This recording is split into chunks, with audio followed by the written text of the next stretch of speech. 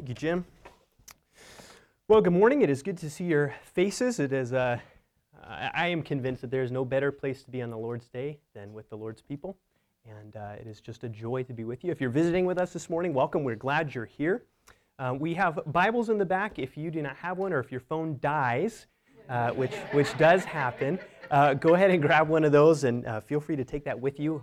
That's our gift to you. If you do have your Bibles, turn in them to Matthew chapter 6. Matthew chapter 6 is where we will be this morning as we continue in our series through the Sermon on the Mount. Matthew chapter 6.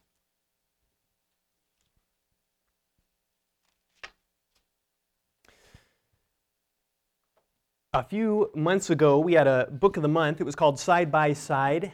And in that book, the author Ed Welch makes this statement. He says, "We all need help. That's simply part of being human. Now, the help we need goes beyond things like getting our house painted or finding a good mechanic. It's deeper than that. We need help for our souls." He says, but it's not easy to ask for help. We spend a lot of time hiding our neediness because we are afraid of what people will think. What do you think about that statement? Right? Do you agree? Do you disagree? Do you characterize yourself as a needy person or as self-sufficient?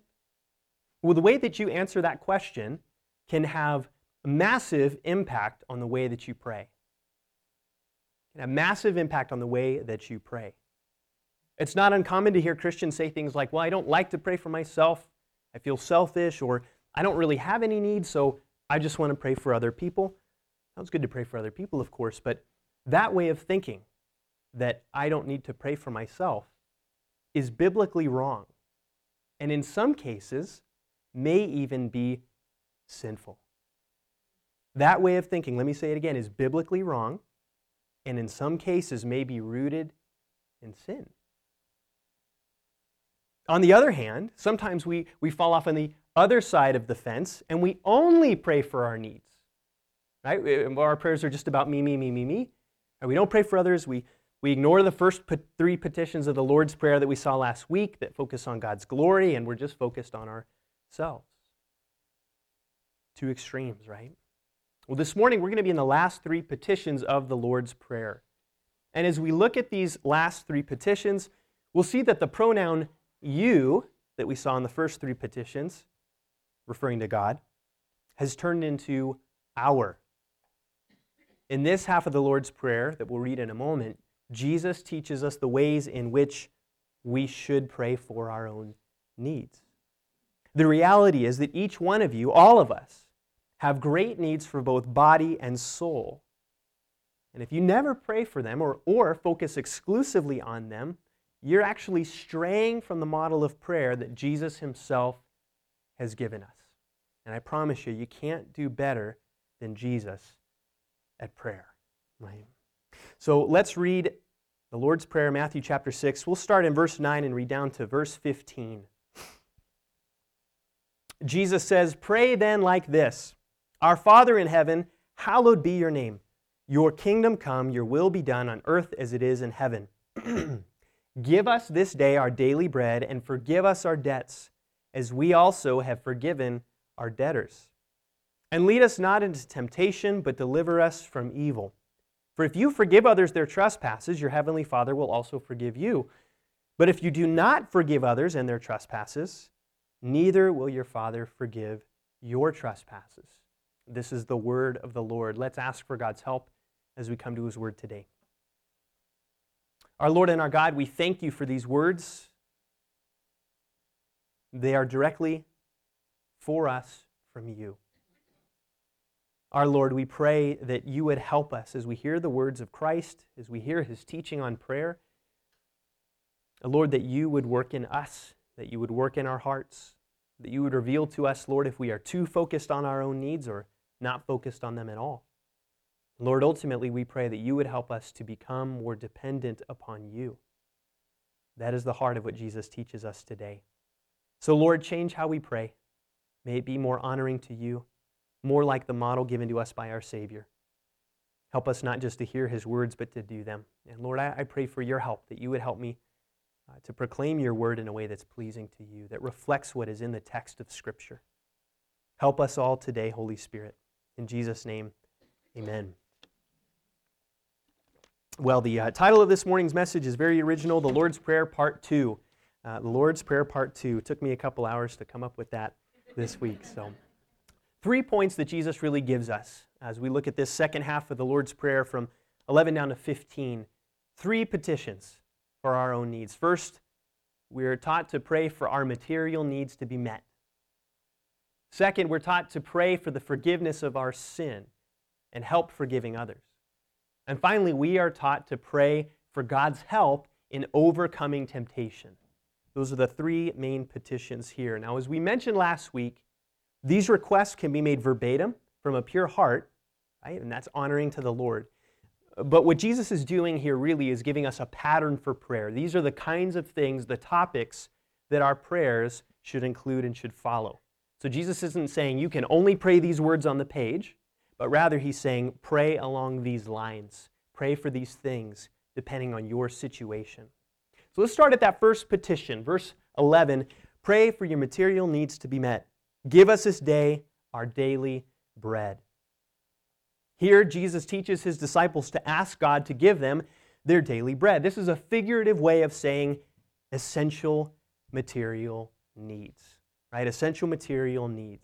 Here, Jesus is teaching his disciples, he's teaching us to ask God to meet the needs we have for this life, the physical necessities of living in this world. Now, God makes many promises in the Bible to meet the needs of his people, especially when they're walking rightly before him. Psalm 37:25 says, I have been young and am now old, yet I have not seen the righteous forsaken or his children begging for bread. In fact, later on in Matthew 6, Jesus teaches something very similar. Just look down to verse 25. Jesus is telling his disciples here, don't be anxious about your life, what you eat or what you drink, about your body, what you will put on. Is not life more than food and the body more than clothing? So in other words, notice that there's those material needs, but life, of course, is more than that. He says, look at the birds of the air. They neither sow nor reap nor gather into barns, and yet your heavenly Father feeds them. Are you not of more value than they? He goes on to compare us to really the flowers of the fields. And then in verse 30, he says this, if God so clothes the grass of the field, which is today alive and tomorrow thrown into the oven, will he not much more clothe you, O you of little faith? Therefore do not be anxious, saying, what shall we eat, or what shall we drink, what shall we wear? For the Gentiles seek after these things, and your heavenly Father knows you need them all. But seek first his kingdom and his righteousness, and all these things will be added to you. Therefore do not be anxious about tomorrow, for tomorrow will be anxious for itself. Sufficient for the day is its own trouble. Right? God promises clearly to provide for the needs of his people. That doesn't mean Christians will not have hard times. It doesn't mean that Christians may at sometimes suffer, right? We need to differentiate between needs and wants. Ultimately, God is the one who determines what we need, right? And we have our wants. Needs are things that are essential to survival. Now, Paul summarizes this well when he says in 1 Timothy 6:8, but if we have food and clothing, with these we will be content. Right? Food, clothing, a place to live, maybe vital medicine, right? These are necessities for us. But our wants are in a different category. Right? They're things we desire for various reasons. You may want a new car. You may want a new job. You may want to move somewhere you enjoy better and the house prices are a little lower. Right? These are wants. Your life does not depend on them, and God does not promise to give them to you. Right? God does not, thankfully, give us everything we want. Right? This is not what Jesus has in mind when he says, give us this day our daily bread. And the structure of this petition actually helps us get to the root of what Jesus is getting at. And notice we are to ask God this day for our daily bread. If we were to translate the Greek a little more literally, we would read, give us today our bread for tomorrow. Give us today our bread for tomorrow. In other words, Jesus is teaching us to ask God expectantly to meet our needs one day at a time, so to speak. Right? One day at a time. This isn't illustrating that we need to punch a prayer card to get food for the day, right? That God gives us our rations once we ask him. Really, the heart of it is dependence on God for our needs. Day to day. As Jesus says, think about your needs for today. Don't be anxious about what you may or may not have tomorrow. right? God does not promise to give us a storehouse, but he does promise to give us daily bread. We have no guarantee of tomorrow, and so we depend on God one day at a time, right? Now, sometimes we view this petition as something we don't really need to think about daily, right? We don't, I don't know about you, but there's days where I don't ask God, please give me what I need for this day. I just go about my business and just go through life. And no doubt we can be thankful still, right? Even if we don't ask God of this very petition. When he grants it, we can be thankful, but that doesn't mean that we can cease to ask God to continue to provide for us. Even when he meets our needs, we're taught to continue to ask him to do that. And by doing this, we're acknowledging that everything we have comes from God's hand. Right? When we're thankful for what God provides, that's good. That's good. We should be. But when we have asked him to provide for us and we see him do it, how much more thankful are we, and how much more conscious are we on the fact that he is the one who's given it to us? Every bite, every dollar, every breath, every night's sleep. In everything, we are dependent upon God. We need him to provide for us. So regardless of how much God's provided for you today, right, Jesus still instructs us to ask God to continue to provide for tomorrow, not out of doubting, but out of dependence. There's a big difference between the two. As we've seen in verse 8 a couple weeks ago, God already knows our needs before we ask him. He promises to provide them. This petition is not for God's sake. God doesn't need the reminder, right? God does not forget to go grocery shopping. This is for our sake, to remind us to provide, or to ask God to provide for us. This petition is for us to remember who we are really dependent on. Now, this doesn't mean that we take prayer as an excuse not to work, right? I prayed for daily bread, now I just get to sit back in the lazy chair. I'm retiring early. No, right? As Christians, we should be hard workers because it's often through our work that God provides for us. God works through means. He works through means, and working in this world is how God often provides our daily bread. Other times, God does provide for our needs from the most unexpected places. I'm sure you can think of a time in your life where you had a need, nobody else knew about it, and just out of the blue, that need was met in a way that only God could do. Have you had that experience before? And as God meets our needs, he's glorified. He's glorified. All that we have comes from God, and this petition helps us to recognize that. The first three petitions are all about God's glory, but these second three, even as they deal with our needs, remind us to glorify God as he meets those needs. So brothers and sisters, do you ask God to meet your needs daily in prayer? Do you depend on him in prayer to meet your needs day by day? Or when you have a perceived need, do you try in your own strength, your own self-sufficiency, you just forget about prayer and try to fix things, right? Try to hustle a little bit more. You can't take God's place as provider. And this raises another question that we have to ask ourselves sometimes. Am I content with what God has given me? Am I content with how he has met what he's determined to be my needs? Sometimes we ask God for things and God answers in a way that we don't like, we don't expect. We say, but no, God, I need a little bit more. Are you content with what you've been given by God? Are you tempted at times to be envious of what your neighbor has? All right, we're taught to ask God for daily bread, not a daily buffet. Are you content with God's provision for you? Of course, material needs are not our only needs. As Jesus goes on, he mentions two other kinds of needs that we have that should prompt us, according to this model of prayer, to ask for God's help with. Needs regarding our souls, our relationships. The second petition in verse 12, to pray for your sins to be forgiven. Jesus says, forgive us our debts as we also have forgiven our debtors. Forgiveness has fallen on hard times in our culture today. The phenomenon of cancel culture has resulted in the public blacklisting of individuals for various reasons, great and small, right and wrong.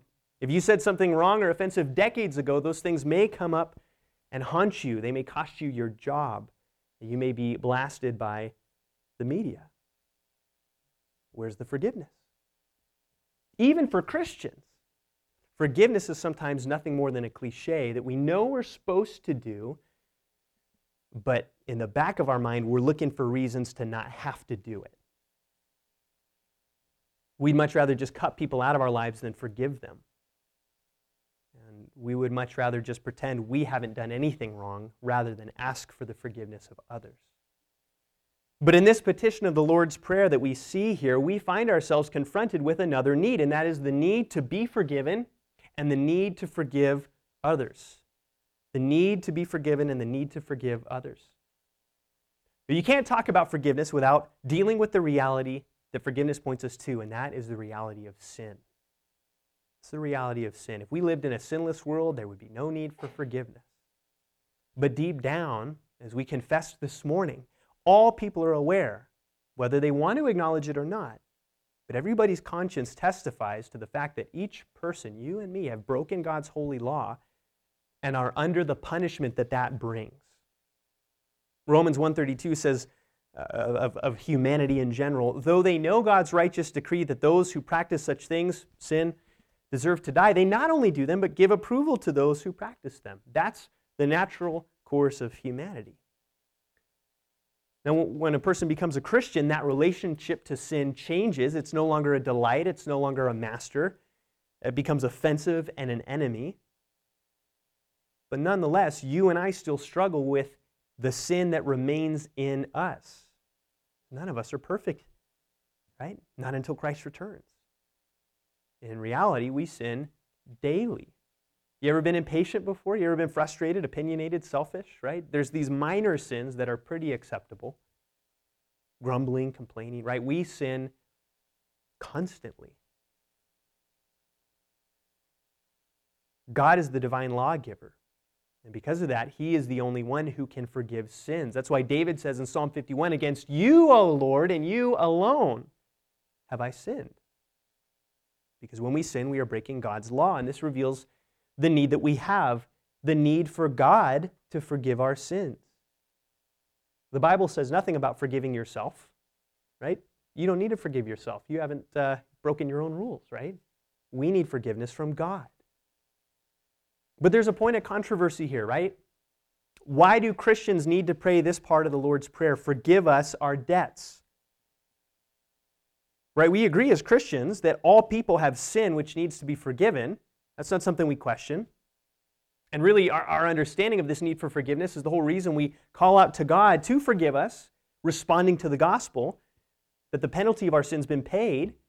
Right? As Paul says in Colossians 2, that Jesus has set aside our debt, canceling it, and nailing it to the cross. So the Bible is clear that both past, present, and future sins of believers have been forgiven, and that God's wrath is satisfied. So why do we need to pray this part of the Lord's Prayer?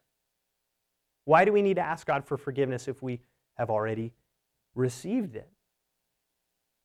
Well, we need to remember the first line of the prayer. What is it? Our Father. Our Father. It's not our judge. It's not our prosecutor. It's our Father. When we ask for the forgiveness of sins from God, we are not asking to be resaved. We are simply recognizing that when we sin, we need to seek the forgiveness of God, who is our Father, because He gives this forgiveness freely to His children. We're asking for forgiveness not in the legal sense of being justified, but in the context of our relationship with God. Okay, don't think courtroom, think relationship. Asking forgiveness is an important part of any relationship, whether that's with your kids, your spouse, your coworker. When you and I sin, that relationship is damaged. When we sin against another person, when we do something wrong, or when somebody sins against us, that relationship is fractured. It's damaged. Doesn't mean it's not repairable, but it means that our sin affects relationships. And what is the biblical pattern that we should follow? Well, it is to confess and ask for forgiveness. And that is what heals those relationships. Well, in the same way, when we sin against God, who is our Father, we are called to seek forgiveness from Him. Not so that our sins aren't held against us anymore, but because we love God, we have a relationship with Him, and we know we've done wrong against Him. Our relationship with God requires us to seek His forgiveness when we sin, just like any other relationship. Now, He's not going to withhold it from us, as people may do, but He grants it freely. So what does this require of us? Right? If we're called to ask God for forgiveness, 5 things this requires from us, okay? This 5 things I know sounds like a lot, but it'll go quick. It'll go quick. So first, this requires us to be conscious and sober-minded of our own thoughts, actions, and words. All right, you may just cruise through life, not thinking about whether or not you're honoring God in what you think, do, and feel. But the reality is that there's a lot going on there that may not be pleasing to the Lord. As 1 John 1:8 says, if we say we have no sin, we deceive ourselves, and the truth is not in us. But we need God's help to do this, right? We can't know ourselves. We can't know our hearts. We can't really understand ourselves and what's going on inside unless God helps us. That's why David prays, search me, O God, and know my heart. Try me and know my thoughts, and see if there's any grievous way in me, and lead me in the way everlasting. Psalm 139. That's a good prayer to pray. Lord, help me to know myself, my thoughts, my heart. Am I honoring you? We have to be somewhat introspective in that regard. Second, it requires us that when we discover we've sinned against God in our thoughts, our actions, our words, we must be quick to confess that sin to Him. That means we call the sin what it is and acknowledge the sinfulness of our actions. That doesn't mean we say to Him, Lord, I blew it. Lord, I messed up. Lord, I'm sorry, I'm such a loser. But Lord, forgive me for my anger in the way I talk to my children. Lord, forgive me for my pride in the way I thought about my coworker. Lord, forgive me for my selfishness in putting my needs before my family's. Name the sin specifically and biblically as you confess to Him. Third, asking for forgiveness from God requires us to believe the gospel. It requires us to believe the gospel. And asking for forgiveness, we must believe that God's declaration that we've been forgiven and made righteous because of what Jesus has done is true. This doesn't mean we don't mourn over sin. We should do that, but it does mean we need to recognize that sin has truly been forgiven. We must believe God on that point. Because of what Christ has done, we have the guarantee of forgiveness. So we should be quick to fight any doubt that God will forgive our sins, and in fact that He's already done so in Christ. Fourth, asking for forgiveness also requires us to repent, to seek God's help in turning from sin and walking in righteousness. To pray this petition, forgive us our debts, without any intention or desire of repentance and change, is hypocritical and abuses God's grace, right? That's like saying the right thing to get out of the principal's office. And that is not, it's not going to fly with the God who knows all things. Now, sometimes we struggle with that desire to change. And there too, we must ask for God's help. The final thing that this petition requires us to do is right there in the next part of the verse. As we also have forgiven our debtors, it requires that we forgive others. We're asking God to forgive us. It requires we forgive others. This is brought out more by what Jesus says in 14 and 15. That if we forgive others, God will forgive us. And if we don't, then God will not. Now, what's Jesus saying there? That's kind of a concerning statement, potentially, right? What is Jesus getting at there? It seems like He's saying God's forgiveness is contingent on our actions. But we know from the rest of Scripture this is not quite what Jesus is saying. He isn't saying God withholds forgiveness unless we forgive others, but really that a forgiven heart must forgive others. This is what the gospel demands of us. One commentator summarizes Jesus' teaching this way. It's not that the act of forgiving merits an eternal reward, but rather is evidence that the grace of God is at work in the forgiving person, and that the same grace will bring him forgiveness in due course. If you are an unforgiving person, have you ever tasted the grace of God's forgiveness in Christ? That's the question that Jesus' words pose for us here. Because if you understand the gospel, if you understand what God has done for you in Christ, when you understand that your sin against God cannot even be measured, and another person's sin against you is that big in comparison. And yet God has forgiven you. If you understand the gospel, the natural outcome must be that you forgive others. Right? The gospel is the foundation of our ability to forgive people from the heart. Paul says this in Ephesians 4:32, "Be kind to one another, tender-hearted, forgiving one another, as God in Christ forgave you." Let me read that again. This is a verse to memorize, and it will help your relationships inestimably. "Be kind to one another, tender-hearted, forgiving one another, as God in Christ forgave you." Ephesians 4:32, a good one to write down if you haven't already. How can we who are imperfect not forgive earthly offenses against us when God, who is perfect, has forgiven us of so much, an infinite debt? The Heidelberg Catechism says that this forgiving others is evidence of God's grace in us, that it is our firm resolution from the heart to forgive our neighbor. Now, doesn't mean we're always able to forgive people immediately and just move on, right? That's not reality. And that's not what Jesus is saying here. Sometimes we need to pray for God's help in forgiving other people. Lord, help me to forgive that person. I'm having a hard time. That's a good prayer to pray, because what it shows is that I know what you would have me do, Lord.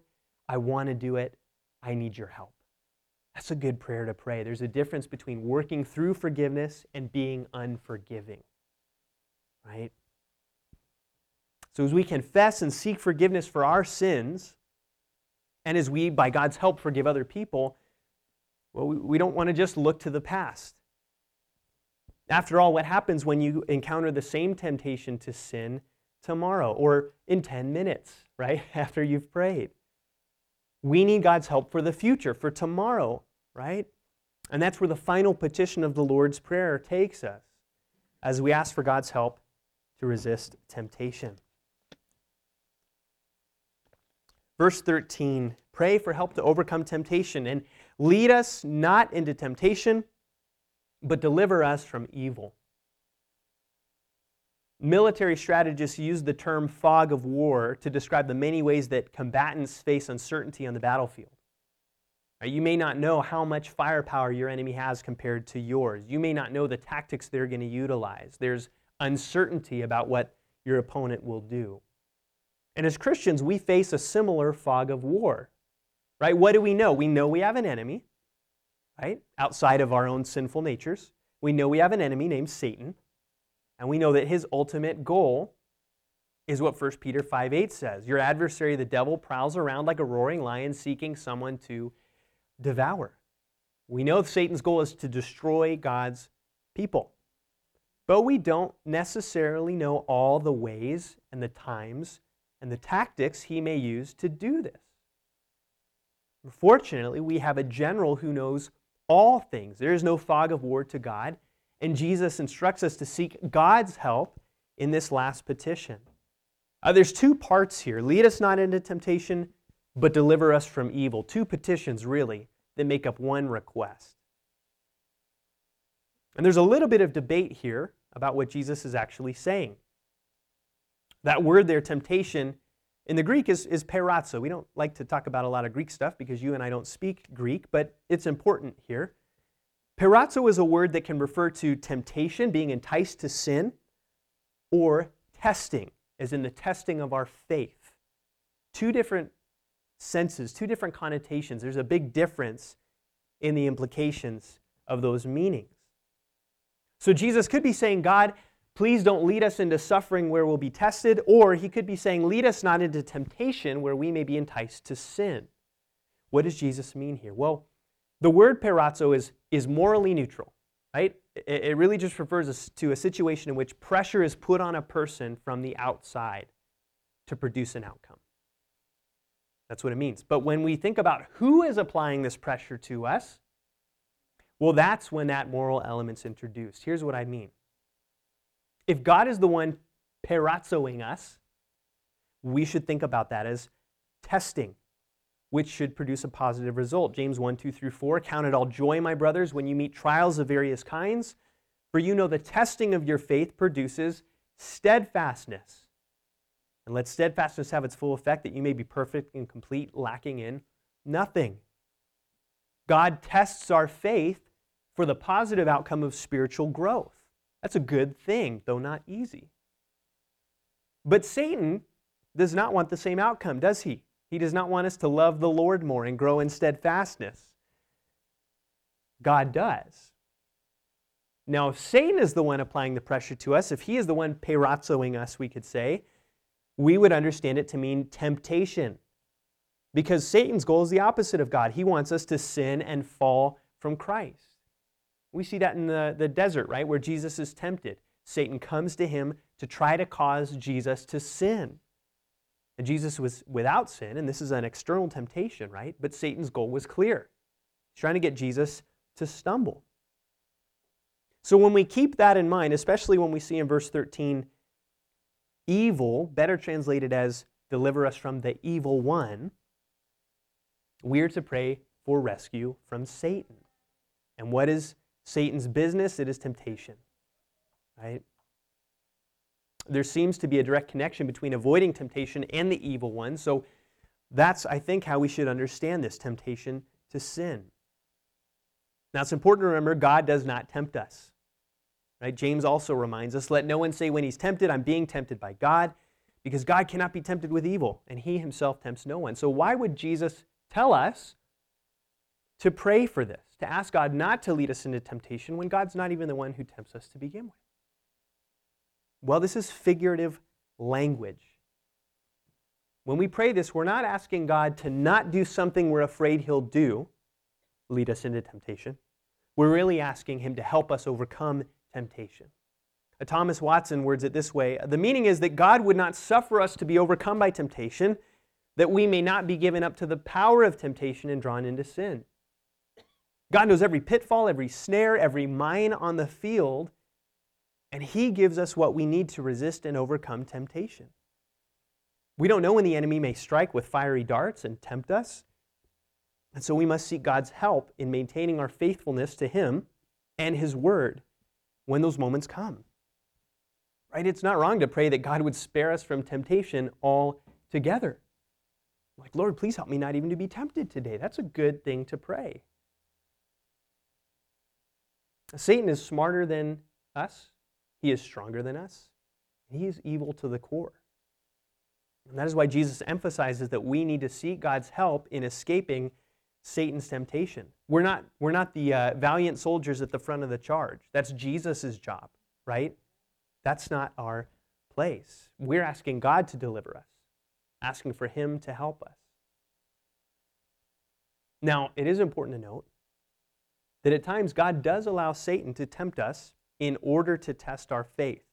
This is kind of where these two meanings of this word merge. Here's what I mean. On Satan's level, he's trying to tempt us to sin. But God, who is sovereign over all things, even Satan's activity, uses Satan's temptation as a test for us as a good outcome. Just remember Job. Perfect illustration of this, right? Satan comes to God and says, God, I can make Job curse your name. I can make him sin. And God says, okay, go ahead and try. God's not the tempter. He's allowing Satan to tempt Job. But by the end of the book, no cursing had occurred. Job ends up humbled and sanctified because of the test that God was sovereignly overseeing, using Satan's temptation as the tool. Does that make sense? So brothers and sisters, when we are tempted, when we find ourselves under spiritual attack, God is not blind to that. In fact, he is sovereign over it. And he will not give us a temptation that we cannot overcome. He will not give us a temptation where there is not an escape from it. 1 Corinthians 10, verse 30. Even though Satan is the primary player in view of this petition, we also face temptation from the inside, don't we?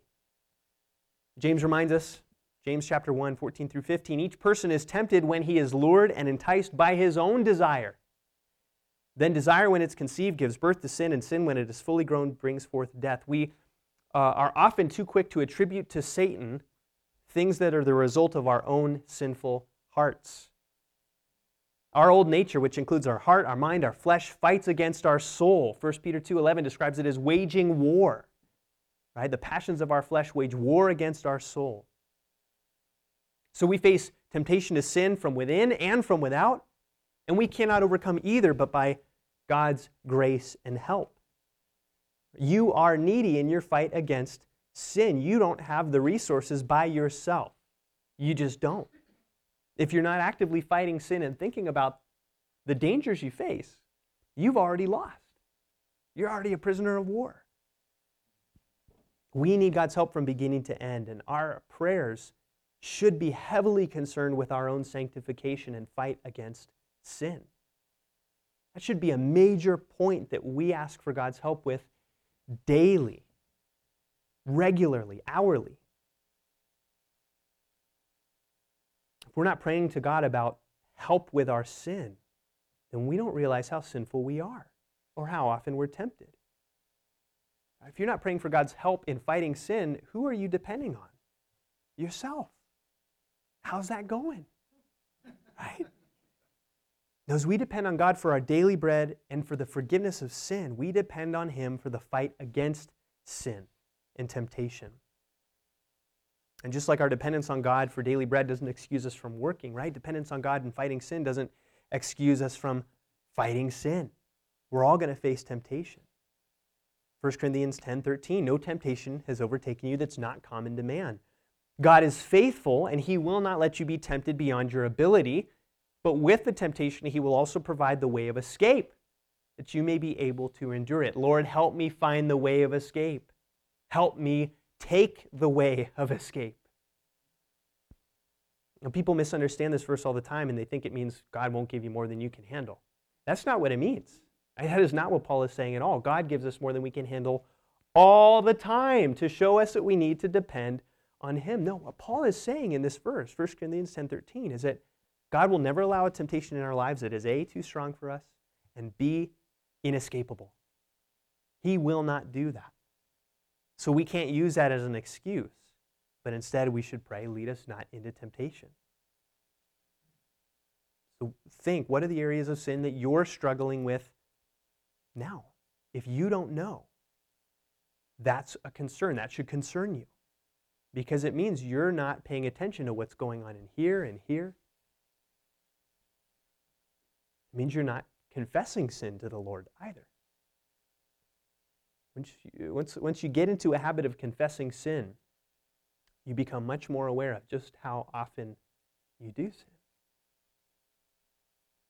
And this final petition of the Lord's Prayer is a vital one, right? We naturally ask God for meet our needs or the needs of others.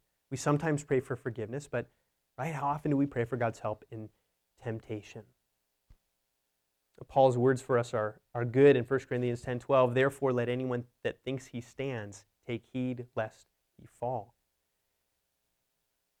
Asking for God's help in avoiding temptation, confessing our sins, growing in dependence on the Lord for our needs, our sanctification, that should be a key part of our prayer life. That's 50% of the Lord's Prayer. 50% of the Lord's Prayer is asking for God's help for our needs. That's significant, isn't it? That's significant. Right, so do you pray like Jesus describes in the Lord's Prayer? Are these topics found in your prayers? Consider what Jesus is giving us here. Right?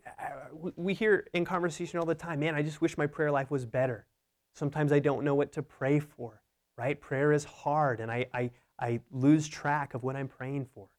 Jesus gives you the solution to those problems right here in the Lord's Prayer. This divinely inspired pattern for prayer. You can't do better than this as a model, a template for prayer. Right? We can't undervalue this. Just because some have turned it into a traditional recitation that has become meaningless in their own minds, right, does not mean that we should not deeply value the resource Jesus is giving us here. If you were to take the Lord's Prayer and for a week straight use it as the model, praying along these lines, Beginning your prayers with worshiping God, praying for His kingdom to come in the various ways that come to mind, for His will to be done in situations that you may be facing. If you were to pray for God to meet your daily needs, to forgive your sins, and to help you that day not to fall into temptation, you would leave that time of prayer satisfied in your soul. You would leave that time of prayer having prayed for the things that God has said are truly necessary and important for you to pray for. And prayer would, over time, become delightful instead of a duty. So don't undervalue the Lord's Prayer, brothers and sisters. And as we pray these things, we have really an amazing opportunity to watch God answer our prayers, which encourages us to pray more. You know, we pray for things and we don't know how God's going to answer them, right? The Lord's Prayer gives you petitions that God guarantees to answer. Right? If you want yeses to all of your prayers, you can't go wrong with the Lord's Prayer. God's not going to say, no, I'm not going to have my will done today. You know what? No, I'm not going to give you your daily bread. He promises these things. These are good things that God promises to answer. Right? Do you feel anxious? Do you worry about tomorrow? Are you bitter about another person's actions or words? Do you struggle with temptation to sin? Then pray. Pray. And use the model Jesus has given you. To quote Charles Spurgeon, Christian, look up then and rejoice. There is always an open ear if you have an open mouth. There is always a ready hand if you have a ready heart. So let us be encouraged to pray and to follow the pattern that our Savior, our teacher, has given us in the Lord's Prayer. Let us be eager to pray for the glory of God. Amen? Amen. Let's pray. Our Lord Jesus, we thank you for the gift of the Lord's Prayer. Because, Lord, in truth, we don't always know what to pray for. We're conflicted in our hearts. We're distracted in our minds. We're, Lord, worried that we're praying for things that may not be good. We become obsessed with how you might answer our prayers. But what a gift you've given us in the Lord's Prayer, Jesus. We thank you for it. Would you help us to use the Lord's Prayer to guide our own prayers, that we might pray in a way that is honoring to you, a way that reflects your will? Lord, helping us to pray along the things that are pleasing to you. Lord, you delight to hear these requests from your children because, Lord, we know it is your will to answer them yes. So, Father, help us to pray for your glory. And help us, Lord, to acknowledge our needs before you. And that as we see you meet those needs, that, Lord, our response is to glorify your name and to give thanks. Help us to be a prayerful people. Fashion us, Lord, to be like our Savior in that regard. And we pray this in His name. Amen.